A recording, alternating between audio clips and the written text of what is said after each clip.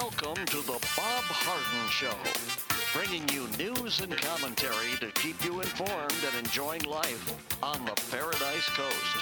And now, here's your host, Bob Harden. Good morning. Thanks so much for joining us here on the show. It's brought to you in part by the good folks at Johnson's Air Conditioning. Johnson's Air Conditioning is Naples' longest established air conditioning company. They do great work. They take care of our air conditioning, and they'll do a great job for you as well. The website is johnsonsairconditioning.com. Also brought to you by Life in Naples magazine. Be in the know and stay up to date by reading Life in Naples. The website is lifeinnaples.net. We have a great show lined up for you today, and we have guests Bob Levy, chairman of the Cato Institute. We'll be talking about the recusal of federal judges. We know that right now one of the justices, Thomas, his wife has been speaking out about politics, and the question has come up, should he recuse himself in some of the cases that are coming before the Supreme Court? Also, Andrew Joppa, professor and author of Josephus of Oz, will be joining us as well. It is April the 6th, and on this day in 1917, 2 days after the U.S. Senate voted 82-6 to declare war against Germany, the U.S. House of Representatives endorsed the declaration by a vote of 373-50, and America formally entered World War I, the war to end all wars. When World War I erupted in 1914, President Woodrow Wilson pledged neutrality for the United States, a position that the vast majority of Americans favored. Britain, however, was one of America's closest trading partners, and tensions soon arose between the United States and Germany over the latter's attempted quarantine of the British Isles. Several U.S. ships traveling to Britain were damaged or sunk by German mines, and in February 1915, Germany announced unrestricted warfare against all ships, neutral or otherwise, that entered the war zone around Britain. 1 month later, Germany announced that a German cruiser had sunk the William P. Fry, a private American vessel. President Wilson was outraged, but the German government apologized and called the attack an unfortunate mistake. On May the 7th, the British-owned ocean liner Lusitania was torpedoed without warning just off the coast of Ireland. Of the 1,959 passengers, 1,198 were killed, including 128 Americans. The German government maintained that the Lusitania was carrying munitions, but the U.S. demanded reparations and an end to German attacks on unarmed passenger and merchant ships. In August, Germany pledged to see the safety of passengers before sinking unarmed vessels. But in November, sunk an Italian liner without warning, killing 272 folks, including 27 Americans. With these attacks, public opinion in the United States began to turn irrevocably against Germany. In 1917, Germany, determined to win its war of attrition against the Allies, announced the resumption of unrestricted warfare in war zone waters. 3 days later, the United States broke diplomatic relationships with Germany, and just hours after the American liner Lusitania was sunk by a German U-boat on February 22nd, Congress passed the $250 million arms appropriations bill intended to make the United States ready for war. In late March, Germany sunk 4 more U.S. merchant ships, and on April the 2nd, President Wilson appeared before Congress and called for a declaration of war against Germany. 4 days later, his request was granted. On June 26th, the first 14,000 U.S. infantry troops landed in France to begin training for combat. After 4 years of bloody stalemate along the Western Front, the entrance of the United States well-supplied forces into the conflict marked a major turning point in the war and helped the Allies to victory.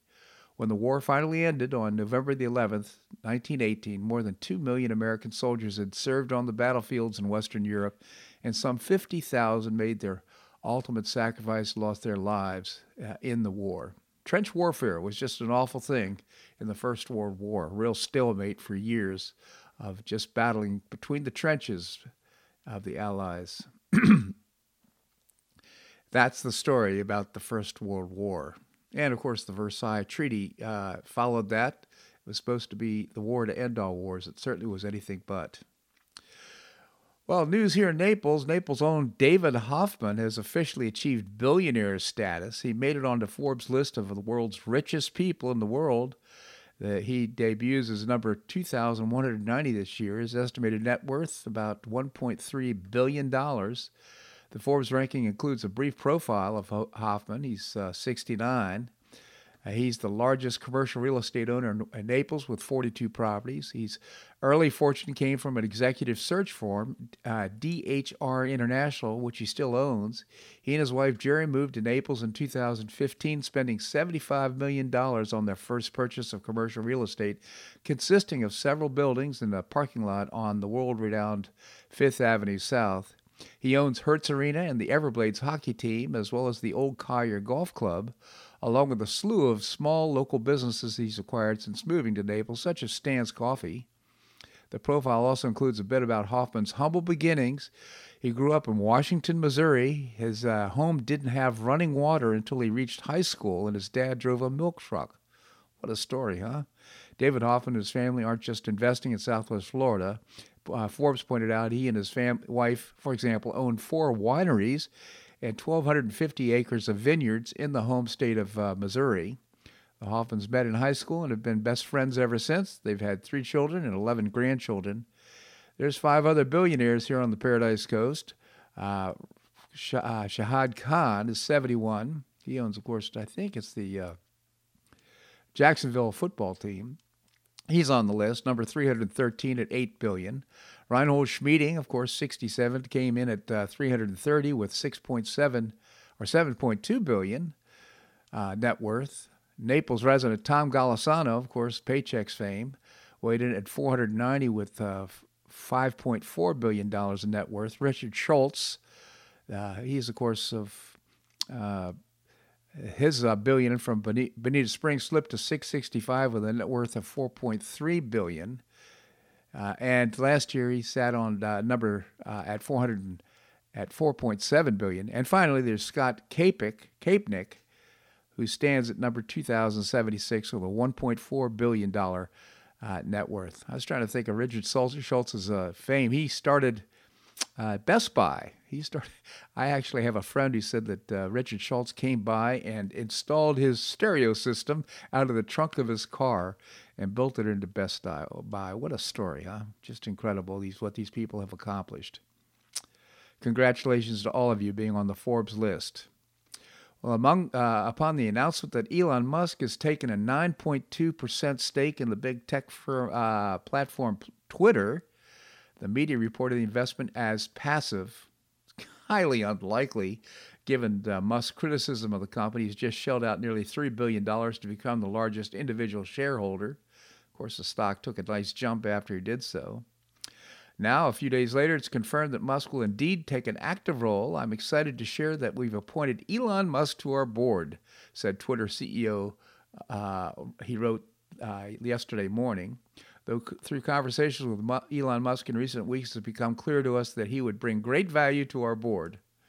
I wonder if he really believes that, because they don't see eye to eye. Musk replied that he's looking forward to making significant improvements in coming months. Now, the question is, what does that mean? The CEO took over Jack Dorsey's spot in December of 2020 in a move that immediately raised free speech concerns on the platform that already built itself as a reputation for silencing conservative voices, including the President of the United States. In a 2020 interview with MIT Technology Review, the president and CEO said, "Our role is not to be bound by the First Amendment. Our role is to serve a healthy public conversation, and our moves are reflective of those things. And we believe that is healthier public conversation. The kind of things that we do about this is focus less on thinking free speech, but thinking about how the times have changed." In other words, ignoring the Constitution. Musk himself has made note of Twitter's censorship practices and told the Babylon Bee's Seth Dillon when they were banned that he just needed to buy Twitter. As the richest man on earth at the moment, Musk's stake in Twitter cost him a sum barely higher than a single % of his massive fortune, and a takeover of the entire company is possible. Just days ago, Musk teased building a competitor to Twitter, but could possibly see taking over the platform itself as being more viable. Tucker Carlson speculated as much as in response to the news on the show a couple nights ago. So whatever you think of Elon Musk, he certainly understands that, given that Twitter serves as a de facto public town square, he wrote recently, failing to adhere to free speech principles fundamentally undermines democracy. And that is true, said Tucker Carlson. Twitter shares surged nearly 30% on the news of Elon Musk's purchase. So for him, it turns out to be a pretty good buy, but it's hard to imagine that Musk bought Twitter shares for an investment. He already is the richest man in the world. He doesn't need the money. Could this be the first move in a hostile takeover of Twitter that transforms Twitter into a platform for free speech? Seems that way. Elon Musk is not an orthodox conservative, but he sees the people in power with devastating clarity. A few months ago, he described wokeness, that is to say, the ideology of the heart of Twitter's business operations, as one of the greatest threats to modern civilization. A number of high-ranking Twitter employees have voiced their opposition to Musk having a role in the company. Hopefully, they'll aid this entire endeavor by quitting and doing something else. In any event, Elon Musk didn't buy these shares as an investment for sure. I'm sure he's going to have an impact. It would be great. A lot of voices are now saying we'd like to see President Trump, the Babylon Bee, and so many others back on Twitter so their voices can be heard in the town square. I'm sure we'll visit with Andrew Joppa about this a little bit later in the program. A longtime Michigan Representative Fred Upton, who voted to impeach President Donald Trump over the January 6th Capitol attack, announced Tuesday he will not run for a 19th term in Congress. He's 68 and the fourth Republican who backed impeachment, who's not seeking re-election. He joins John Katko of New York, Anthony Gonzalez of Ohio, and Adam Kinzinger of Illinois. Even the best stories have a last chapter. This is it for me, Upton said in remarks to the House floor. In February, the moderate Upton had aired a campaign ad that seemed to signal he was more likely to run. The once-in-a-decade redistricting process put him and sixth-term Republican Bill Huizenga, I can say this actually, Huizenga, in the same GOP-leaning seat in the state's southwestern corner. Trump recently endorsed Huizenga. So Upton says, no more for me. I'm out of here. And by the way, this is alarming. We're not going to have time to cover this entire story, but amid nationwide calls for giving parents more choices in their children's education, the Biden administration has quietly proposed changes that critics say will make it harder for new public charter schools to open and for existing ones to survive. On March the 14th, the U.S. Department of Education released a 14-page regulatory proposal regarding the priorities, requirements, and criteria that public charters should meet when they apply for federal funds. The department argued that changes are to create results-driven policies to help promote promising practices and accountability.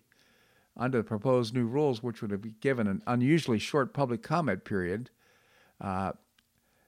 they will collaborate with at least one traditional public school in order to prioritize for public funding. Specifically, a charter school seeking federal money must provide a letter signed by the public school it collaborates with, as well as a plan detailing resources it will be willing to contribute to the partnership, including curriculum materials, educator development opportunities, and transportation. This is totally absurd. This is this administration getting in the way of school choice. Hopefully, this is serious business. This is a real concern because charter schools actually create competition and create better education and better choices for parents. And this is the Biden administration making one more attempt to make things more difficult for everyone. This segment of the show brought to you by the good folks at Johnson's Air Conditioning, Naples' longest established air conditioning company. I hope you'll visit johnsonsairconditioning.com. Also by Life in Naples magazine. Be in the know and stay up to date by reading Life in Naples. The website is lifeinnaples.net. Coming up, Bob Levy, chairman of the Cato Institute. That and more right here in The Bob Harden Show on the Bob Harden Broadcasting Network.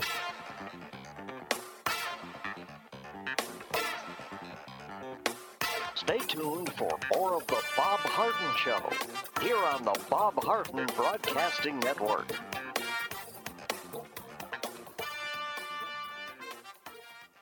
I'm Bob Harden, the host of The Bob Harden Show. One of my favorites for breakfast or lunch is Lulabee's Diner, providing great service, fabulous food, and a rockin' good time. Lulabee's Diner is a throwback to the 60s, complete with great music and a fabulous 60s decor. What I like best is a blend of great food, great value, and terrific service. Most of the friendly waitstaff has been part of Lulabee's for years. I enjoy the great choices for breakfast and lunch, and you'll find the menu has everything and anything to satisfy your taste. Lulabee's offers catering, party platters, lunch boxes, and more. Lulabee's Diner will quickly become one of your favorites for breakfast or lunch. No reservations are needed. Check out the website at lulabees.com and stop by Lulabee's Diner, open from 8 a.m. until 2 p.m. 7 days a week. Lulabee's Diner in the Green Tree Shopping Center at the corner of Immokalee and Airport Pulling Roads. Stop by Lulabee's Diner for fabulous food and for a forever cool rockin' good time.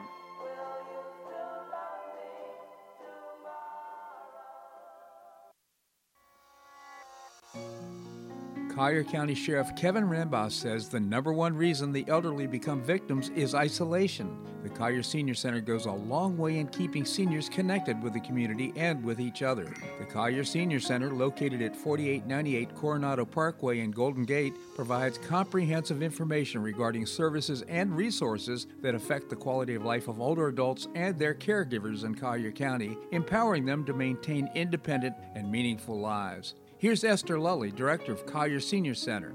Everyone, every senior is welcome. There's diversity there. It's vibrant. It's a caring atmosphere. So there's a reason we offer the services and programs that we do. We want to help enrich the lives of senior members and provide support to their caregivers.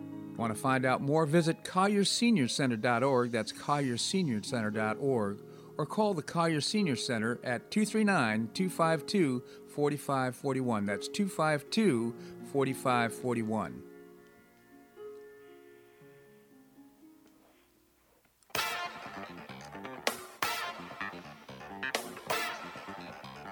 Welcome back to the Bob Harden Show. And now here's your host, Bob Harden. Thanks so much for joining us here on the show. It's brought to you in part by Choice Social. Choice Social is a new, refreshing social networking platform, and you can find out more and download the app by visiting the website choicesocial.us. Coming up, we're going to visit with Andrew Joppa. Right now we have with us Bob Levy. Bob is the chairman of the Cato Institute. Bob, thank you so much for joining us. Pleasure to be with you, Bob. Thank you, Bob. Tell us about the Cato Institute. We are a libertarian think tank headquartered in Washington, D.C., devoted to private property, free markets, securing individual liberty, and limited government, cato.org on the web. Thank you, Bob.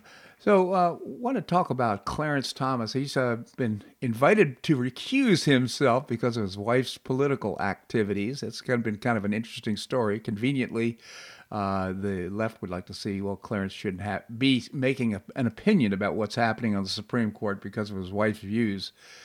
What does the law say about recusal of federal judges?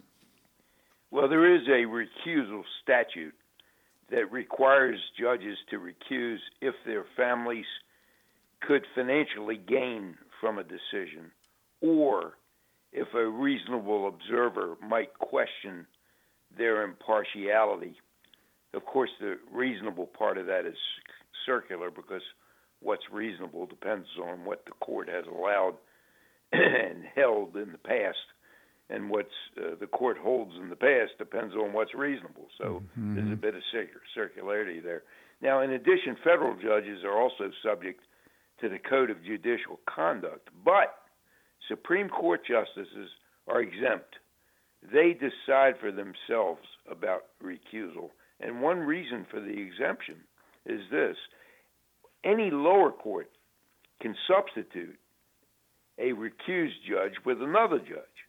But there's nobody to replace a Supreme Court justice who recuses himself from a case.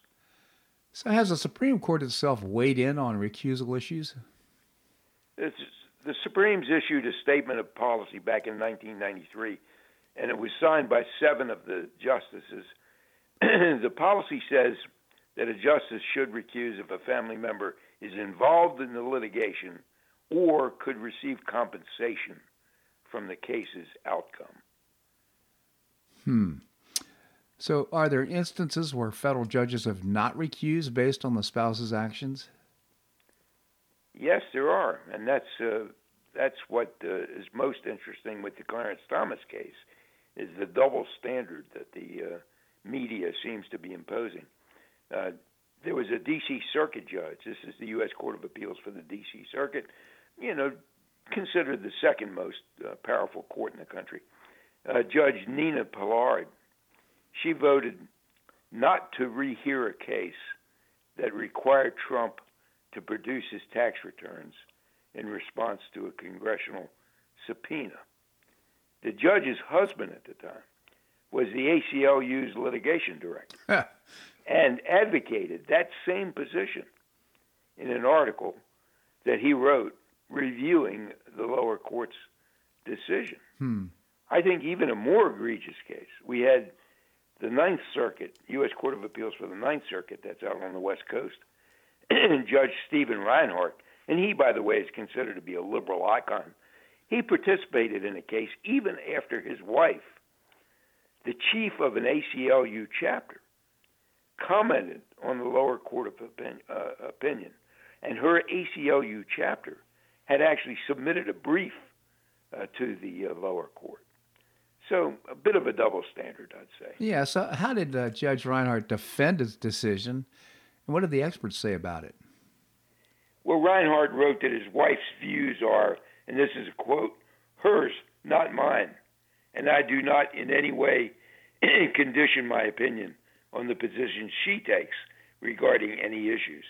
And then the ethics experts weighed in and defended Reinhart, and one of them wrote that, quote, Judge Reinhart is not presumed to be the reservoir and carrier of his wife's beliefs. A contrary outcome would deem a judge's spouse unable to hold most any position of advocacy, creating what amounts to a marriage penalty. So one would think that what's sauce for the goose is sauce for the gander, but not in today's political climate. It makes me wonder where Judge Reinhart slept the night he said that. So, didn't Justice Ginsburg participate in cases even when his family played a role? Yeah, Ruth Bader Ginsburg's husband, Martin Ginsburg, practiced law at a firm that represented parties before the Supreme Court. Justice Ginsburg never recused herself. Law professor Jane Ginsburg, who was Ruth Bader's daughter, wrote an article about a case pending before the Supreme Court. And the petitioner in that case even cited Jane's article in the petitioner's brief. Justice Ginsburg voted for the result advocated by her daughter. Martin Ginsburg, the husband, also solved a complex tax problem for Ross Perot's company, EDS, and Perot endowed a chair named after Martin at Georgetown University Law Center.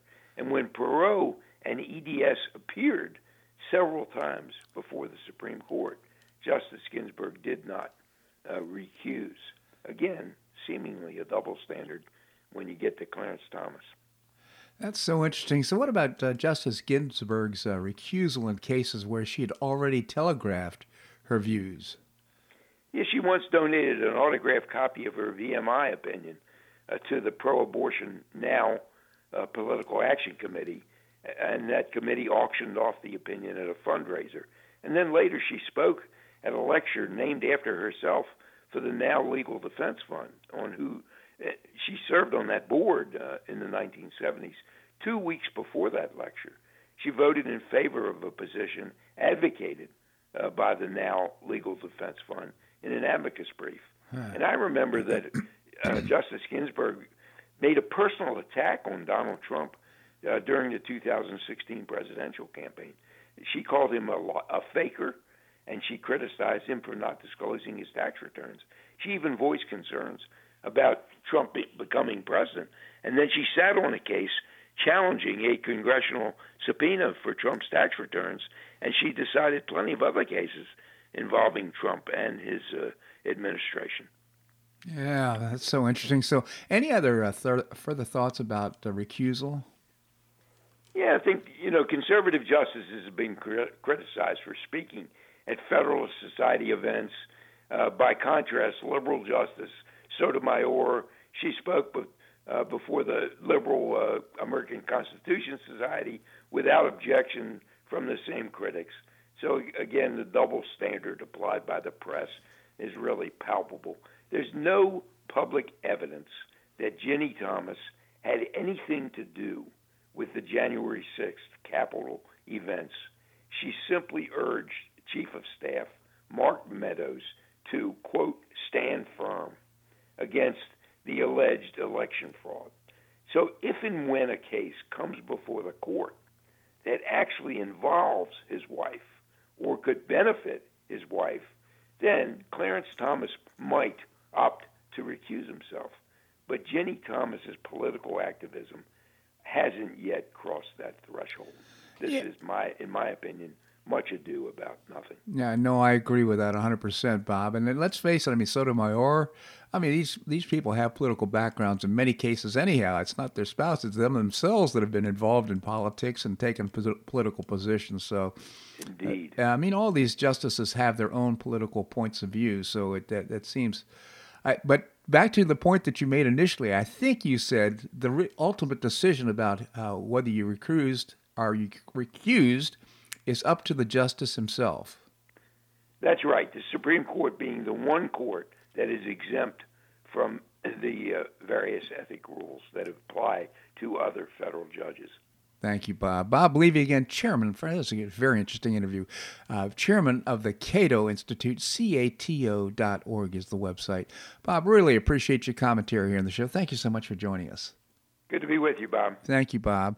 All right, coming up, Andrew Joppa, professor and author of Josephus of Oz. That and more right here in The Bob Harden Show on the Bob Harden Broadcasting Network.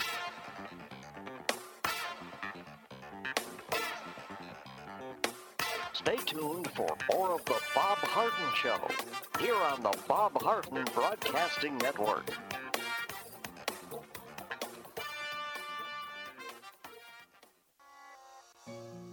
Do you suffer with chronic pain and discomfort? After back surgery, I had painful tendons and muscles and difficulty standing upright.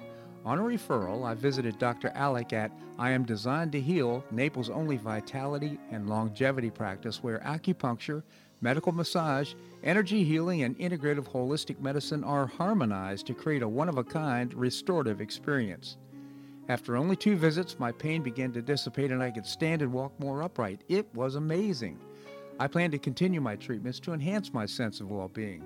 Don't suffer needlessly with discomfort and pain. Improve your quality of life. See for yourself and make an appointment by visiting the website IamDesignedToHeal.com. That's IamDesignedToHeal.com, or you can call or text Dr. Alec at 239-322-3817. That's 322-3817.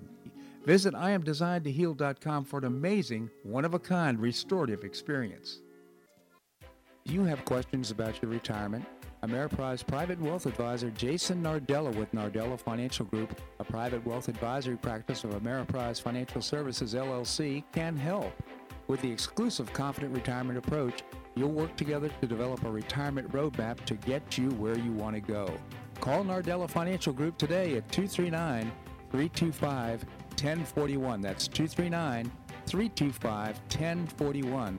Office is located at 9015 Stratosdale Court, Suite 103, Naples, Florida.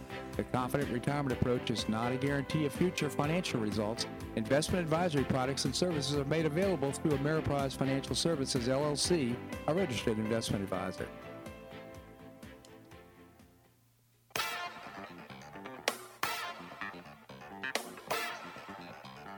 Welcome back to the Bob Harden Show. And now here's your host, Bob Harden. Good morning. Thanks so much for joining us here on the show. It's brought to you in part by Gulf Shore Playhouse. Invisible Hand is playing right now, and it's a great reviews at Gulf Shore Playhouse. You can find out more and get tickets by visiting gulfshoreplayhouse.org. Coming up, we're going to be visiting with Andrew Joppa, professor and author of Josephus of Oz. Andy, thank you so much for joining us here on the show. Good morning, Bob. Good morning, Andy. So, a lot been going on, but one of the things that we've kind of dropped out of the news is the approval or confirmation of Justice to be Kajani Jackson Brown. I just want to get your thoughts on what Yeah, you I think. think you positioned it exactly. You're right, Bob. I think it's a foregone conclusion at this point that she will be confirmed. Before I get into that, let me just give you some good news. There's not much, but I try to find it. First place, Fred Upton, representative in Congress from Michigan, is retiring, Republican. He was one of the 10 who voted for impeachment of Donald Trump as a result of the January 6th riots. So I'm glad to see Fred Upton moving on. That is good news. Also, the election. Many people may not see it as I do, but the election of Viktor Orban, a landslide victory for his fourth consecutive term. An incredible victory, primarily because I think it may, in fact, reflect the view of real Europeans, the people. His party, the Fidesz party, took 2/3 of the seats in parliament, an absolutely dramatic victory of enormous size, with Orban maintaining a state of neutrality as it pertained to the Ukraine incursion of Russia. So I think that is a reflection, I believe, Bob, of the way the average European, the average citizens of the European countries actually feel about this, particularly the ones that are somewhat contiguous with Russia. So I've always liked Orban, not everything he stands for, but to the largest extent, I've admired his love of the Hungarian people and his willingness to fight for their well-being, no matter what the criticism. So that was good news. And just one more before we move on. Elon Musk, as most people know at this point, has bought 9.2 share of Twitter and has just recently, yesterday, been appointed to the board of Twitter.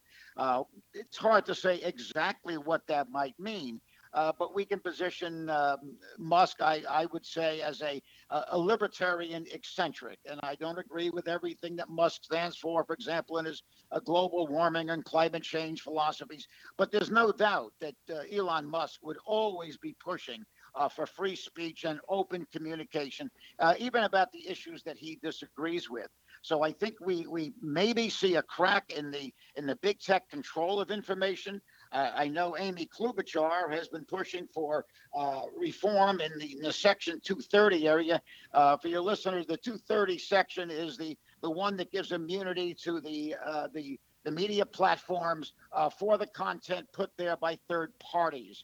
What she's trying to do is make them remove that immunity from the media platforms, especially in the area of published information about health. For example, with Klobuchar's removal of that immunity, things like ivermectin and hydroxychloroquine could be condemned, and the big media held accountable for the publishing of information on those two therapeutics, whereas we can document that they have been successful. So just those pieces of information, the Upton situation, Orban, and I think the Elon Musk situation is perhaps a crack in the speech control exercised by big tech in the media platform. Yeah, it's all good news. I will say, Orban, there is a lot of disdain for his leadership.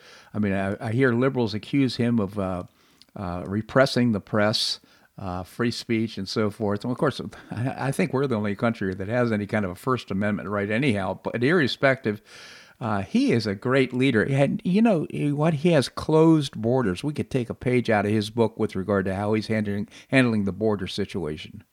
No, there's no doubt. And Orban has put a fence around Hungary that cost, relatively speaking, nothing. Right. And has done the job quite successfully. And again, I like leaders. I certainly admire leaders for doing their job. And their job is to serve the primary purpose of their people.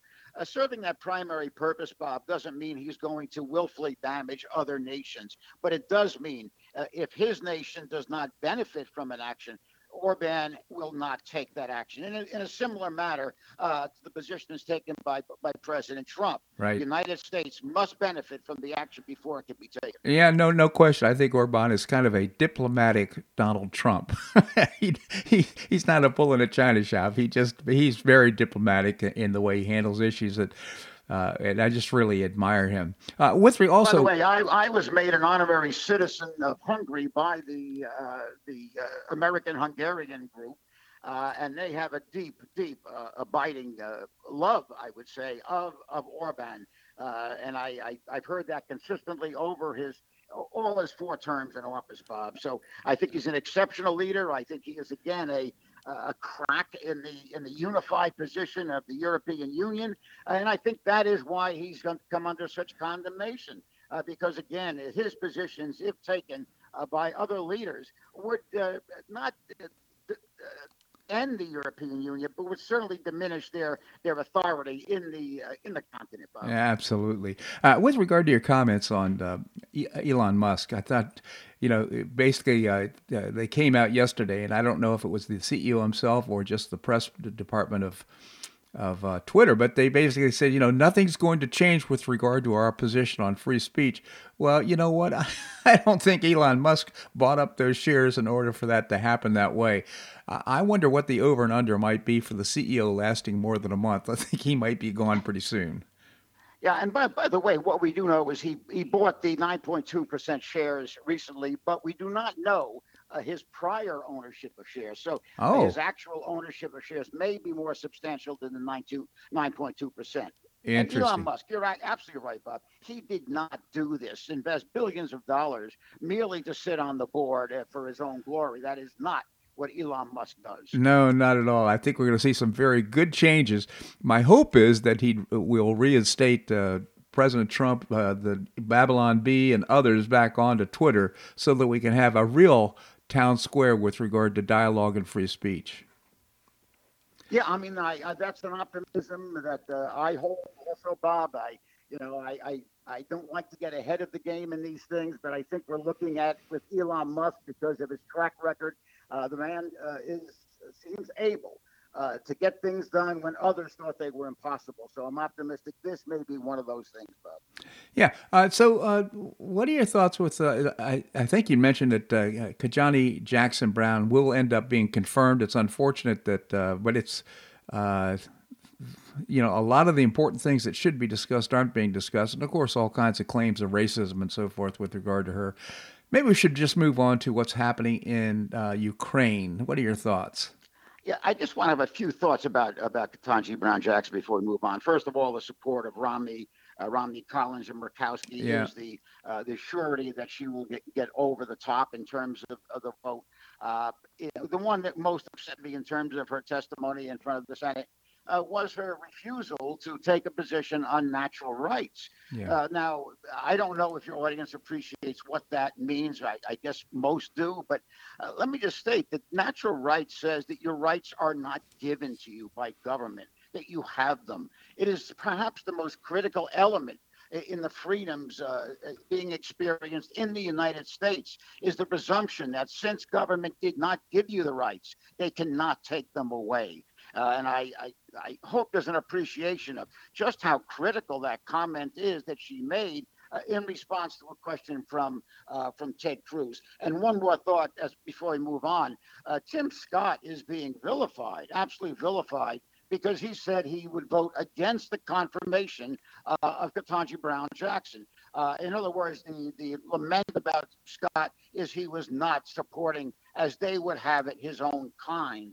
So Scott, voting intellectually, voting in terms of his assessment of her testimony and her background, he's voting against her, but somehow he is being vilified for not voting for because of her color, Bob. Yeah, just so unfortunate. Well, he's actually basing it on policy and position as opposed to race and color and identity politics, which is the way it should be.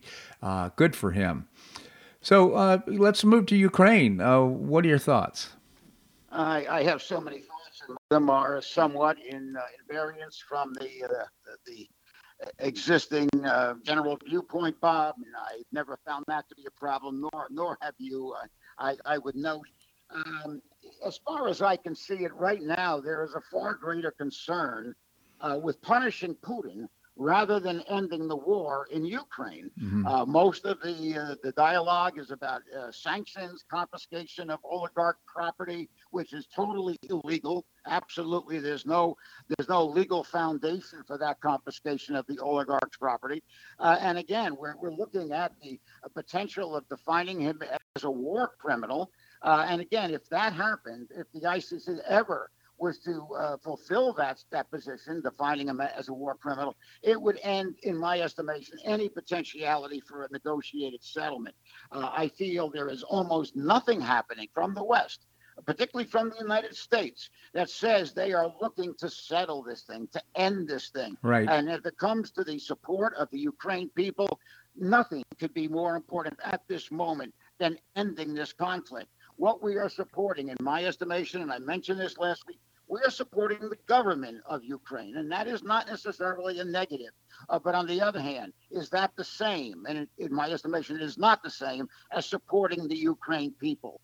The continuous supplying of additional weaponry, more moving towards offensive weaponry, I think will just deepen the carnage and deepen the death in Ukraine.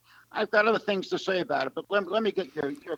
Well, my thoughts are, first of all, that everything is there's a spin here that's going on, quite frankly, and it's very simplistic. And to me, it just raises my suspicions about whether we know the whole story, and I'm quite convinced that we don't.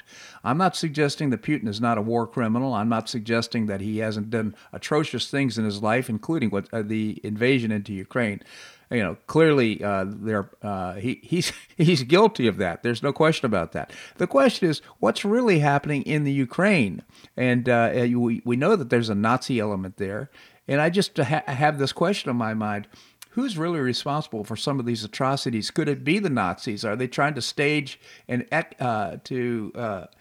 escalate the conflict in a time where we may be able to have some sort of resolution or peace?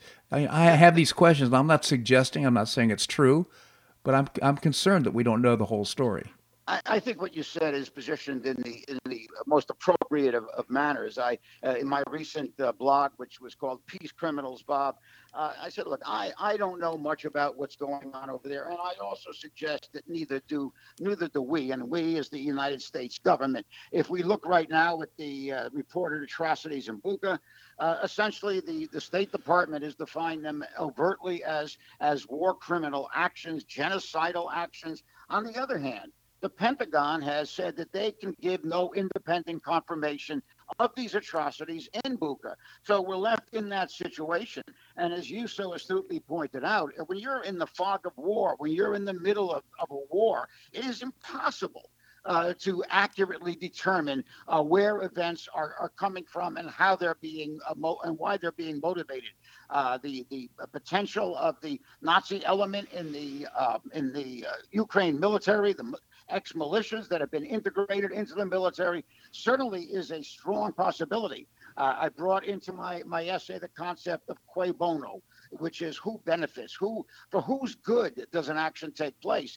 It is hard to make a case that these actions in any way are helping Putin. The only group that is being helped by these atrocities in terms of the reporting of these atrocities is the Ukraine government. Mm-hmm. So we're looking at a situation. First place, there's an historical precedent for this type of distortion during war. It happens all the time. There's right. No doubt about it. So we have to wait before we get provoked by these type of comments. And I think there's too much push in this direction. I think there's a growing crescendo of need to damage Russia, to damage Putin, rather than to actually assist the Ukraine people, Bob. So well said, Andy. I mean, I'll just raise another concern. I mean, what we find is that what I'm hearing is that the morale of the Russians is quite low. In fact, they thought they were being sent off to some sort of a military exercise. It turns out they find themselves in the fog of war. Their morale is low, and it just doesn't sound like a group of people that are going to go out and slaughter Ukrainians because of their hate for them. It just doesn't make sense. It doesn't add up to me. So to me, I think again we just need to take our time, and rather than get the lynch rope out and to go after Putin and to make decisions about this, but we need to take a moment to figure out what's really going on. Hey, Andy, I want to take a little break right now. Can you stick around? I will be here, Bob. All right, we're going to have more here on the Bob Harden Show on the Bob Harden Broadcasting Network.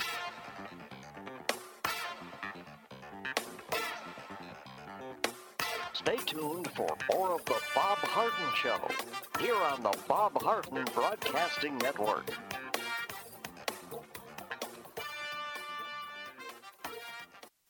Do you have questions about your retirement? Ameriprise Private Wealth Advisor Jason Nardella with Nardella Financial Group, a private wealth advisory practice of Ameriprise Financial Services, LLC, can help. With the exclusive Confident Retirement approach, you'll work together to develop a retirement roadmap to get you where you want to go.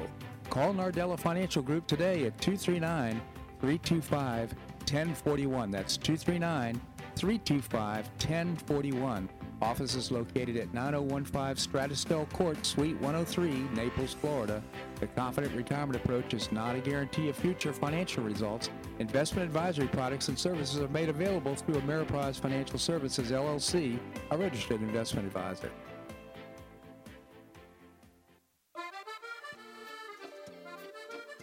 Blue Provence Restaurant is a favorite dining destination for many Neapolitans, including Linda and myself. Blue Provence, located in a historic building in the heart of Old Naples at Creighton Cove, offers a mix of French bistro cooking with bold, fresh Floridian flavors. Experience award-winning cuisine at Blue Provence and enjoy one of Florida's most extensive, eclectic, and fun wine cellars. Dining your choice of the popular Eat-In Bar, the intimate courtyard garden, or the beautiful Provencal Caribbean dining room. Enjoy a wonderful and memorable evening in a casual and relaxed atmosphere that includes a taste of Provencal hospitality. Blue Provence is open 7 days a week, all year round.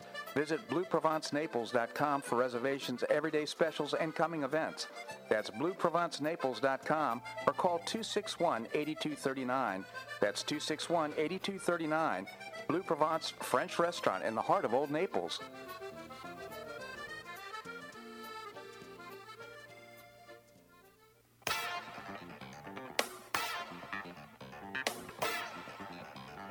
Welcome back to the Bob Harden Show. And now here's your host, Bob Harden. Thanks so much for joining us here on the show. It's brought to you in part by the Foundation for Government Accountability.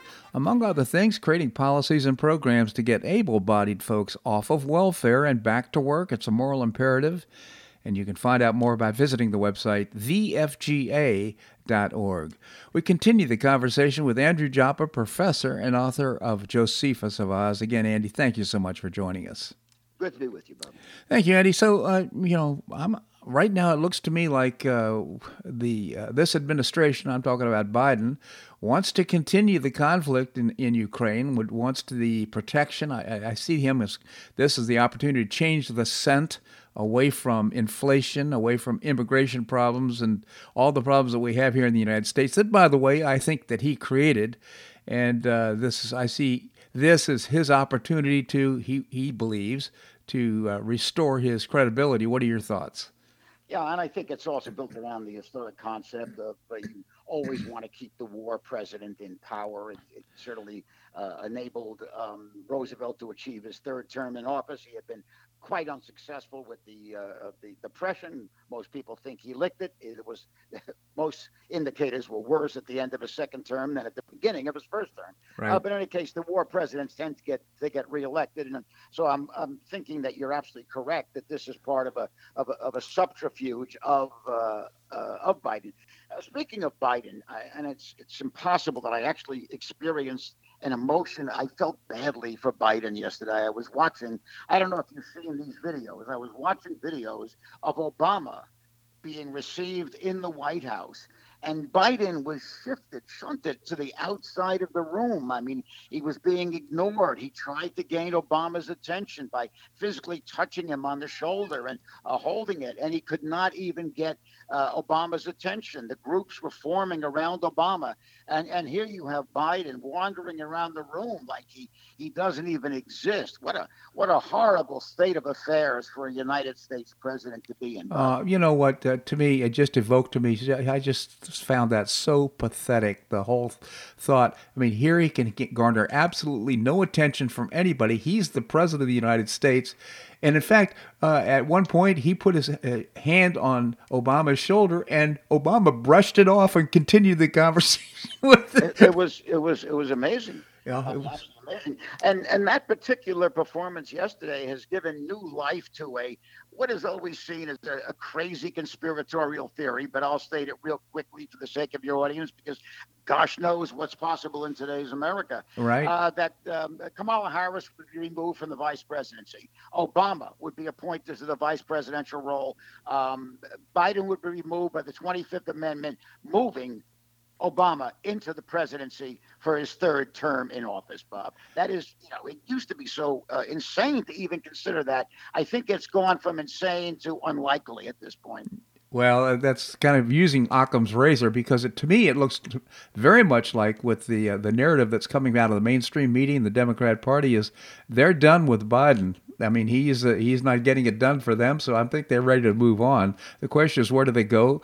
Kamala Harris makes absolutely no sense. Her popularity, she can't even express a cogent sentence, and so she's clearly not a good choice. What you've recommended, what you said there, is probably the only alternative that the Democrat Party could come up with at this point, in my view. I mean that. I'm sorry, but you had more to say. No, just in my view, I think you're absolutely right. It's a possibility. It's something to consider, because where do they go from here? Yeah, I mean there are so few significant statesmen. Certainly, I can't think of a statesman in the Democrat Party that would be a quality president. Obama was not, although he portrays one, and he handled the role in terms of articulation. He handled the public portion of that very well. His policies were not of a like nature, but I think it's certainly maybe the only alternative that the party sees at this point. So again, I think you're right. I guess I'm saying I was right also to a certain extent, but it looks like they're formulating the direction for the future. It may be a direction that they put on the table before the midterm elections to try to perhaps turn the direction of those that they are apparently going in at this point, Bob. Yeah, well, again, Occam's razor being the simplest explanation is probably the most likely, and I just can't imagine where the Democrat Party would go from here, quite frankly. So it's pretty clear to me, though, they're done with Biden. What do you think? I mean, there's no doubt that they are, right? But they have a problem. We pointed it out already. But Kamala Harris is just not able to fulfill the presidential role. She can't handle the vice presidency, and certainly not the presidency. Yeah. But again, they have very few candidates standing in the wing that would give them the political pressure that they're hoping for. I believe as we head to the midterms. And again, the more I'm talking to you about this, the more that unlikely scenario that we both have just recently talked about in this conversation of Obama moving back into the executive branch may be, and gosh, I'm beginning to agree with you, Bob. It may be actually likely at this point. Yeah, I mean, take a look at Obama's achievements. The economy grew at 2%, GDP grew at an average of 2% during his presidency, and then he just created so many policies and so many regulations that just gummed up the economy, made it difficult to get things done. And I think that's the intent is right now is to move us towards more big government. That's to make government the center of the universe, and to basically take away individual rights and freedoms. And we're back to this conversation about Elon Musk, but to me, that's the direction they want to go. I think more and more, though, the American people are saying we want our individual freedom. It belongs to us. It doesn't belong to the government, and we want it restored. I see a populist moving, much like Viktor Orban in Hungary. I think we're having that same type of movement here in the United States, and it's growing. And I think it's growing not just with the Make America Great Again Republicans, but I see the intent growing substantially with middle class people from the Democrat Party who literally are sick and tired of what they're seeing with inflation and immigration and other issues here in the United States. Well, I mean, I certainly hope you're correct. I don't know whether the rejection of the current Democrat insanity also reflects a movement towards wiser positions. Certainly, they may be pushing back against some of the absurdity of Biden, but that doesn't mean they're actually going to be supporting issues that we would see as issues of conservative constitutional freedoms. But I'm optimistic in this case. I'd like to feel that is going on. It's hard to imagine that being a total societal process unless the education system, the public school educational system, the universities, and the media can at least be brought into a neutral status. As it stands right now, the exposures our young people are getting, everybody is getting to a certain extent, is certainly a far left, very far left in its implications. So yes, I think there are people that are emerging in the American population that support individual freedoms more vehemently. But again, I don't know whether the numbers are significant enough to actually make this a cultural change, Bob. Yeah. So, do you think there's going to be a resurgence of the Omicron virus? We're moving into the 2022 election cycle right now, and I'm just wondering what the Democrats' plan is right now to somehow steal or control the elections. Well, I think, it's a position I've always taken on your show, always last year and a half or so, taken on your show, Bob, essentially that the virus is not going to go away as long as it serves a political purpose. And I think going into 2022, the elections are potentially much closer than many people have believed they are. The numbers certainly favor the Republicans. I think the Republicans will take back the House, certainly. Certainly is too strong a word, a little more likely. But on the other hand, I think that there are numbers, statistics that show that these are national numbers that are far closer in their implication. The point I'm making with that is it would not take, I believe, that much to, in fact, influence those elections, either through media propaganda or overt implications of fraud. And I hate to bring that concept into the discussion, but I've seen nothing happening since 2020 that would convince me that these elections are in fact going to be handled in a manner that will ensure their integrity, Bob. Yeah, we Linda and I watched the latest video that just came out yesterday. We watched it yesterday about the Zuckerbucks. And the influence that he had on the, and I forgot the name of the release right now, but I think everybody should see it. There was a viewing at Mar-a-Lago yesterday with the President of the United States and guests who viewed this film. And apparently, when you see it, you understand, no, that this was stolen. I mean, what happened was absolutely fraudulent. I hope somehow, some way, Zuckerberg ends up paying a price for it. Well, I certainly hope that's the case. I don't know if I've ever mentioned on air, but Zuckerberg took his first course in computers at my college. He lived right across the street from my college in Westchester County, and he took his first computer course. I'm not bragging about that. I'm lamenting that, actually, at this point. But I certainly hope he pays a price. The damage that this man has done to the American culture, society as a whole, is absolutely outrageous in what's happened to us as a direct result of Mark Zuckerberg. Thank you, Andy. Before I let you go, is there anything else on your mind that you wanted to discuss? We have a minute or so. Well, the ongoing issue of the "Don't Say Gay" bill as the left would position in Florida, the outrageous comments. I heard that Eric Adams in New York has a big billboard going up where he says, "We say many crazy things in New York, but one thing we don't say is we don't say gay." So they're building this whole propaganda process to try to keep people in New York by active distortions of this bill. Anyone who believes that some ill-defined 26-year-old woman in a first grade, second grade, kindergarten, or third grade class should be dealing with the sexuality of a child's life is absolutely outrageous. It has nothing to do with gayness. It has nothing to do with negativity, homophobia. It is merely a logical thing that you do not put that kind of dialogue into the hands of someone totally ill-equipped to handle it with children of that age, Bob. No question. Well, the proof of the pudding right now is that we're seeing governors in red states right now wanting to get a map of exactly how they can put the same law into effect, the parental rights bill that we've have here in Florida. So I think we're going to see a spread, not a decrease in that influence of that thought here in our politics. So, Andy, always appreciate your commentary here in the show. Thank you so much for joining us. Talk to you soon, Bob. My pleasure indeed. By the way, again, Andrew Joppa, professor and author of Josephus of Oz.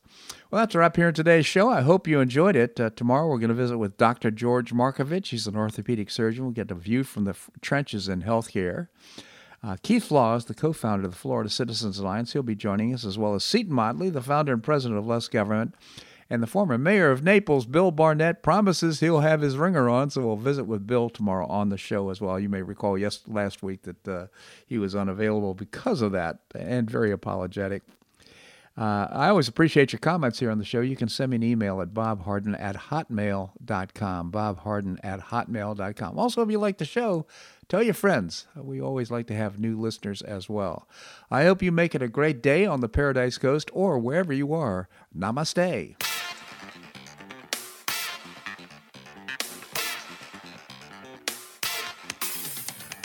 Thanks so much for listening to The Bob Harden Show on the Bob Harden Broadcasting Network. For more information and audio files of previous shows, visit www.bobharden.com.